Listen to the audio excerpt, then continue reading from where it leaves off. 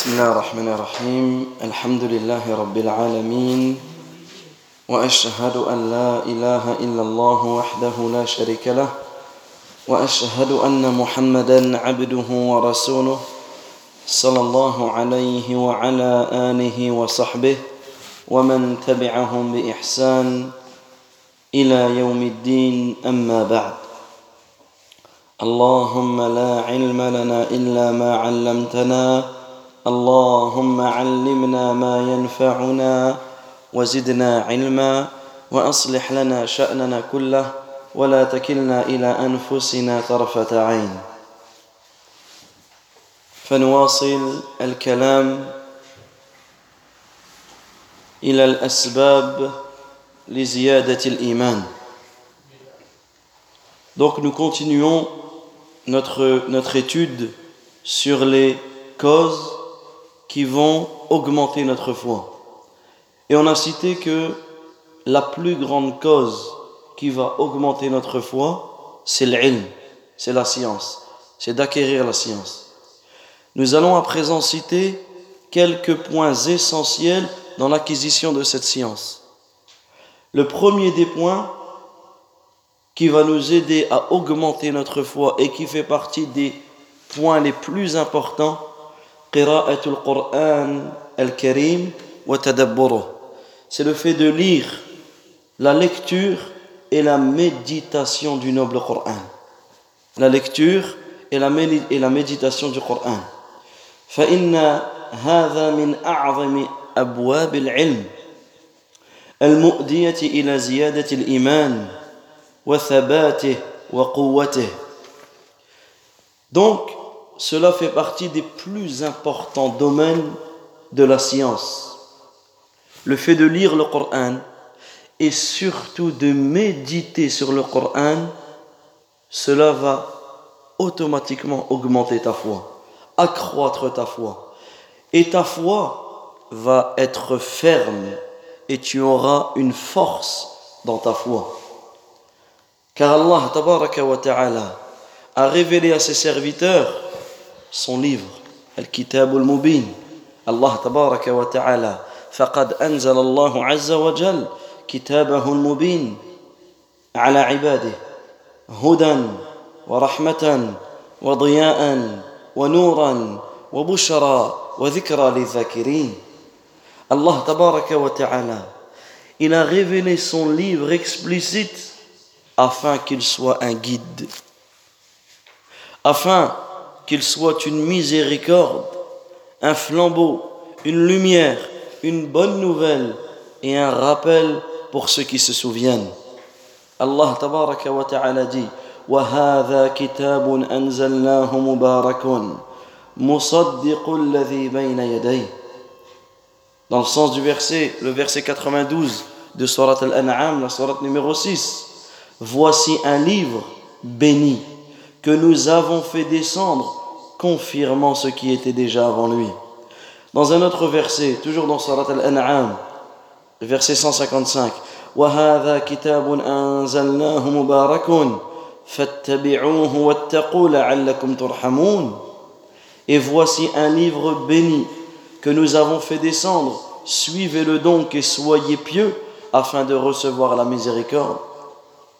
Également Allah tabaraka wa ta'ala dit dans Surat Al-A'raf, le verset 52, وَلَقَدْ جِئْنَاهُمْ بِكِتَابٍ فَصَّلْنَاهُ عَلَى عِلْمٍ هُدًى وَرَحْمَةً لِقَوْمٍ يُؤْمِنُونَ. Nous leur avons certes apporté un livre que nous avons détaillé en toute connaissance comme guide et miséricorde pour les gens qui croient. Également Allah Azza wa Jal dit dans Surat 16 An-Nahl, verset 89, وَنَزَّلْنَا عَلَيْكَ الْكِتَابَ تِبْيَانًا لِكُلِّ شَيْءٍ وَهُدًى وَرَحْمَةً وَبُشْرَى لِلْمُسْلِمِينَ. Et nous avons fait descendre sur toi le livre comme un exposé explicite de toutes choses, ainsi qu'un guide, une miséricorde et une bonne nouvelle aux musulmans. Également Allah Azza wa Jal dit dans Surat 38 Sad, le verset 29, كتاب أنزلناه إليك مبارك ليدبروا آياته وليتذكر أولو الألباب. Voici un livre béni que nous avons fait descendre vers toi, afin qu'ils méditent sur ces versets et que les doués d'intelligence se rappellent.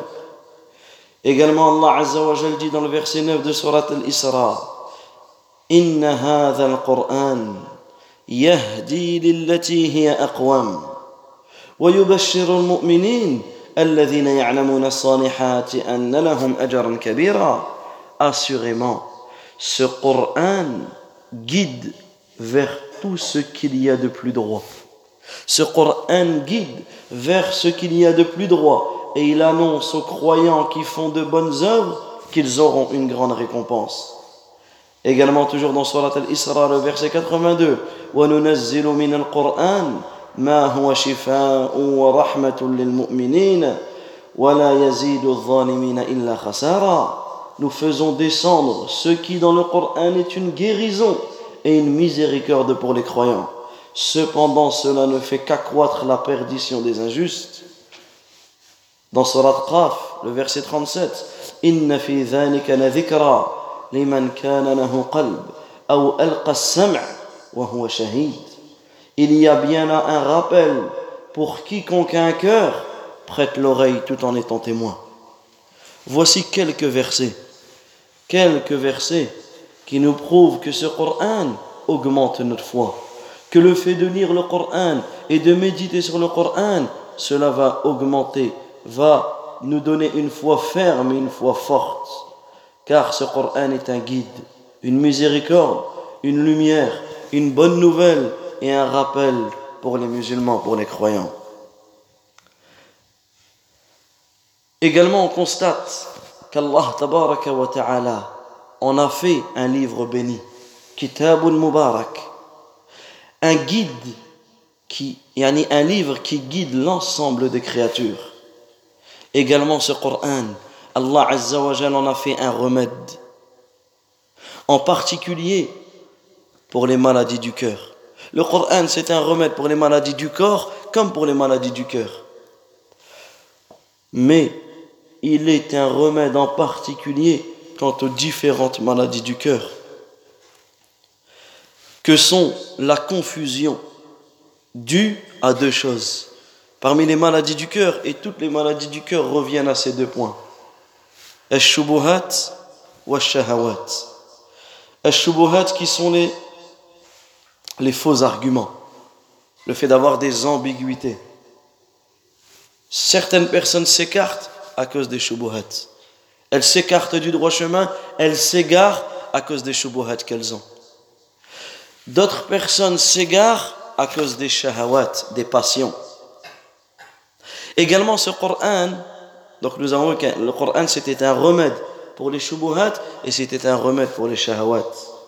Également Allah tabaraka wa ta'ala a fait de ce Coran une bonne nouvelle, une miséricorde pour les mondes et un rappel pour celui qui se souvient. Il en a fait un guide vers la voie vers la plus droite des voies. Il y a alterné signes et menaces afin de mettre en garde ces créatures ou de susciter de leur part une prise de conscience. Ce Coran que nous avons entre nos mains, c'est un miracle. Et on se doit de prendre conscience de l'importance de ce Coran. L'importance du Coran que nous avons entre nos mains, le livre d'Allah Azza wa Jal. Et lire le livre d'Allah en méditant attentivement sur ces versets, qu'est-ce que nous allons trouver? Les sciences et les connaissances qui vont fortifier notre foi. Les sciences et les connaissances qui vont accroître et augmenter et développer notre foi. Car dans le message du Coran, il y a la mention d'un roi divin, d'un roi souverain, à qui appartient toute la royauté, à qui la louange absolue revient de droit, qui détient les rênes du pouvoir, de qui tout provient et vers qui tout retourne. Il est élevé au-dessus de son trône, subhanahu wa ta'ala. Rien de ce qui se produit dans son royaume ne saurait lui échapper.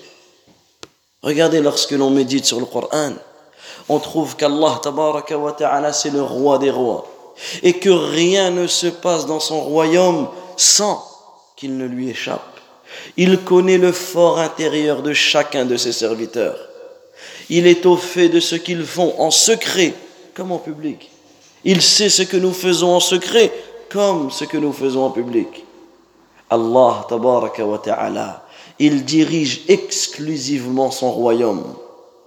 Il entend tout, il voit tout, il sait tout, il fait tout, il accorde et il refuse, il récompense et il punit, il honore et il humilie, il crée et accorde la subsistance à qui il veut, il fait mourir et fait vivre, il fixe les mesures, il juge et il dirige.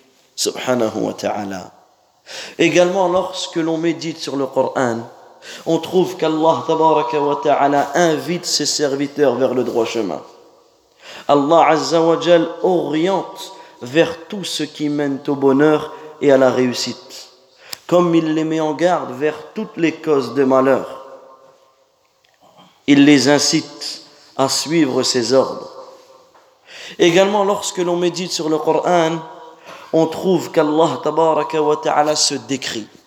Allah azza wa jal se fait connaître auprès d'eux par ses noms et par ses attributs. Allah tabaraka wa ta'ala dans le Coran, il se fait aimer d'eux par tous les bienfaits qu'il donne. Et il les leur rappelle et leur ordonne des actes par lesquels ils mériteront que ces grâces soient complétées. Également, celui qui médite sur le Coran, il va trouver qu'Allah tabaraka wa ta'ala met en garde contre sa punition. Il leur rappelle l'honneur qu'il leur a réservé. Il se montre obéissant. Dans le Coran, Allah azza wa jalla leur rappelle l'honneur qu'il leur a réservé s'ils se montrent obéissants. Et dans le Coran, Allah tabaraka wa ta'ala nous rappelle du châtiment qu'il leur a préparé s'ils viennent à lui désobéissants. Celui qui médite sur le Coran, il va trouver qu'Allah azza wa jal les informe du traitement dont ont bénéficié ses alliés et le sort qu'ont subi ses ennemis et du dénouement que vécut chacun de ces deux groupes. Lorsque tu lis le Coran, tu trouves que les alliés d'Allah, ils ont eu la meilleure des récompenses et que les ennemis d'Allah, ils ont eu le pire des châtiments. Et tu trouves que les alliés d'Allah, peu importe les épreuves par lesquelles ils ont subi dans leur vie, ils ont eu le dénouement favorable. Et que les ennemis d'Allah, peu importe dans la richesse et dans le bienfait qu'ils étaient dans cette vie, ils ont eu là une mauvaise fin. Également, lorsque l'on médite sur le Coran, on trouve qu'Allah tabaraka wa ta'ala vante les mérites de ses alliés en citant leurs bonnes actions, en citant leurs meilleures qualités. On trouve également qu'Allah azza wa jal blâme ses ennemis en citant leurs mauvais agissements et leurs défauts. Lorsque l'on médite sur le Coran, on trouve qu'Allah azza wa jal nous donne des paraboles, des exemples. Il diversifie les preuves et les arguments. Il réfute admirablement les arguments trompeurs et fallacieux de ses ennemis. Il donne raison ou tort à qui le mérite. Il dit la vérité et met sur la bonne voie. Également, lorsque l'on médite sur le Coran, on trouve que le Coran, il nous invite à la demeure de la quiétude. Le paradis, on trouve que le Coran décrit ce paradis. On trouve que le Coran nous cite la beauté, les délices et les plaisirs de ce paradis. Celui qui médite sur le Coran, il va trouver que le Coran, qu'Allah azza wa jal met en garde dans ce Coran contre la demeure de la tristesse, contre le châtiment de l'enfer, contre le feu, contre sa laideur et ses souffrances. Celui qui médite sur le Coran, il va trouver également qu'Allah tabaraka wa ta'ala rappelle à ses serviteurs qu'ils sont dépendants de lui. Ils sont dépendants de lui et que de tout point de vue, ils ont besoin de lui. Celui qui médite sur le Coran, il va trouver que personne ne peut se passer d'Allah azza wa jal, ne serait-ce qu'un instant, ne serait-ce qu'un court instant, on ne pourrait se passer d'Allah tabaraka wa ta'ala. Celui qui médite sur le Coran, il va trouver qu'Allah azza wa jal leur rappelle que lui se dispense d'eux de toute chose et que par son essence il se dispose d'autrui alors que par son essence ont besoin de lui. Regardez la différence. Nous avons besoin d'Allah Azza wa Jal. Lui, il n'a besoin de personne, il n'a pas besoin de nous, subhanahu wa ta'ala. Également, lorsque l'on médite sur le Coran, on va trouver que personne ne peut atteindre, ne peut gagner la plus petite chose de bien, sauf par sa générosité et par sa miséricorde. Et que personne ne pourra subir le moindre mal, une once de mal, si ce n'est avec sa justice, par sa justice et par sa science parfaite. Lire le livre d'Allah Azza wa Jal. Lire ce Coran. Regardez comment celui qui médite sur le Coran. Et le Coran, il est fait pour méditer. Et c'est cela que l'on doit trouver lorsque l'on écoute et lorsque l'on récite le Coran. Celui qui médite sur le Coran. Celui qui médite sur le livre d'Allah Azza wa Jal, attentivement sur ces versets, cela va lui permettre également d'y voir le plus tendre des reproches adressés par Allah Azza wa Jal à ses bien-aimés. Malgré cela, il leur accorde son pardon. Regardez comment Allah tabaraka wa ta'ala s'adresse à ses bien-aimés, comment Allah Azza wa Jal s'adresse à ses prophètes, à ses alliés. Il leur pardonne leur écart, il accepte leurs excuses, il répare leurs torts, il les protège, il prend leur défense, il leur accorde son aide, il se charge de leurs intérêts, il vient à leur secours lorsqu'ils sont en difficulté et il tient les promesses qu'il leur a faites. Regardez comment Allah Azza wa Jal s'adresse aux croyants dans le Coran. Celui qui médite sur le Coran, il va trouver qu'Allah tabaraka wa ta'ala est leur allié et l'allié des croyants en dehors duquel ils n'ont pas d'allié. Celui qui médite sur le Coran, il va trouver qu'Allah tabaraka wa ta'ala c'est le véritable allié. C'est leur soutien face à leurs ennemis. Et quel puissant allié et quel puissant soutien, quel excellent soutien. Celui qui médite sur le Coran, il ne va cesser de tirer profit de cette méditation. Il ne va cesser de tirer profit de la méditation du livre d'Allah. Son cœur y observe des connaissances qui font augmenter sa foi et qui la renforcent. Comment ce Coran ne peut pas nous augmenter notre foi, alors que l'on trouve dans ce Coran la mention d'un roi majestueux, miséricordieux, généreux et beau. Voilà qui est Allah tabaraka wa ta'ala. Comment le serviteur pourrait-il ne pas l'aimer? Comment celui qui médite le Coran pourrait ne pas aimer Allah Azza wa Jal? Comment celui qui médite sur le Coran ne pourrait rivaliser afin d'être le plus proche de lui? Celui qui médite sur le Coran, voilà son objectif, c'est de tout faire afin de se rapprocher de lui, subhanahu. Comment pourrait-il ne pas se donner corps et âme pour se faire aimer de lui? Comment pourrait-il ne pas l'aimer plus que tout? Comment pourrait-il ne pas préférer sa satisfaction à celle de n'importe qui d'autre? Comment pourrait-il ne pas l'évoquer constamment? Comment son amour, la hâte de le rencontrer et le plaisir de se sentir en sa compagnie pourrait-il ne pas devenir sa nourriture, sa subsistance et son remède? Si bien que tout cela venait à disparaître, cela causerait inévitablement sa perte et dénuerait sa vie de tous les intérêts. Cette parole que nous avons citée, nous la trouvons dans le livre Al-Fawaid d'Ibn al-Qayyim, rahimahullah ta'ala. Regardez la mention ici de la méditation sur le Coran. Celui qui médite réellement sur le Coran, il va en ressortir avec une foi qui va monter plus haut que les montagnes. Également l'Ajurri, rahimahullah ta'ala, il disait: Man tadabbara kalamah, arafa ar-Rabb. Celui qui médite, toute personne qui va méditer sur les paroles de son Seigneur, le connaîtra. Le meilleur moyen de connaître Allah, c'est de méditer sur son Coran. C'est de méditer sur son Coran. Parce que celui qui médite sur le Coran, comme le dit l'Ajouri, quiconque médite sur les paroles du Seigneur le connaîtra.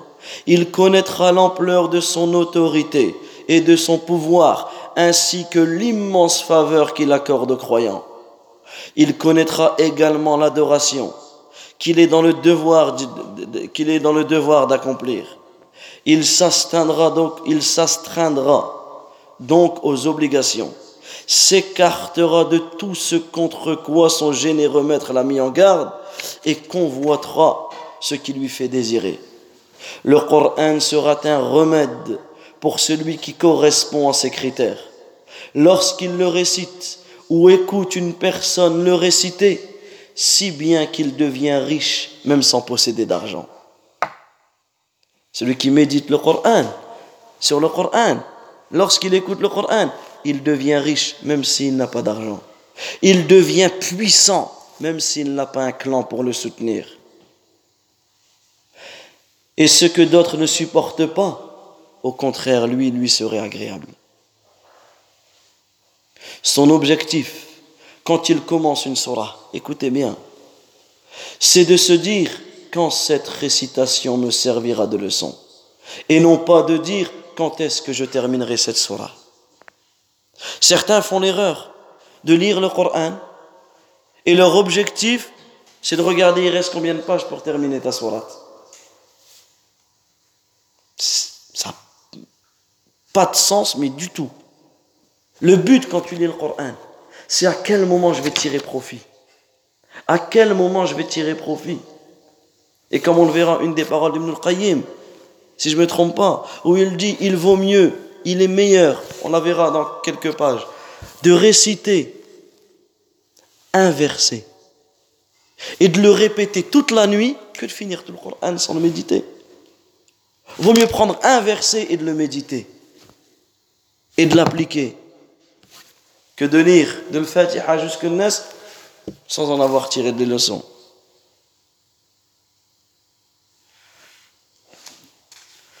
Donc celui qui lit, il doit se dire quand cette récitation me servira de leçon et non pas quand est-ce que je terminerai cette surah. Son but est en effet de se dire quand est-ce que je comprendrai le message adressé par Allah. C'est ça le but. Quand tu lis le Coran, est-ce que je vais comprendre le message qu'Allah Azza wa Jal m'a adressé? Quand tu lis le Coran, tu dois te dire à quand la fin de mes péchés? Quand est-ce que je vais arrêter de désobéir? À quand la prise de conscience? Comme la récitation du Coran est une adoration, elle ne peut être accomplie qu'avec la concentration. Et c'est Allah Azza wa Jal qui permet de réaliser cela avec succès. Donc ici, on voit l'importance de se remettre en question et que chacun d'entre nous fasse le maximum d'efforts afin de méditer sur le Coran.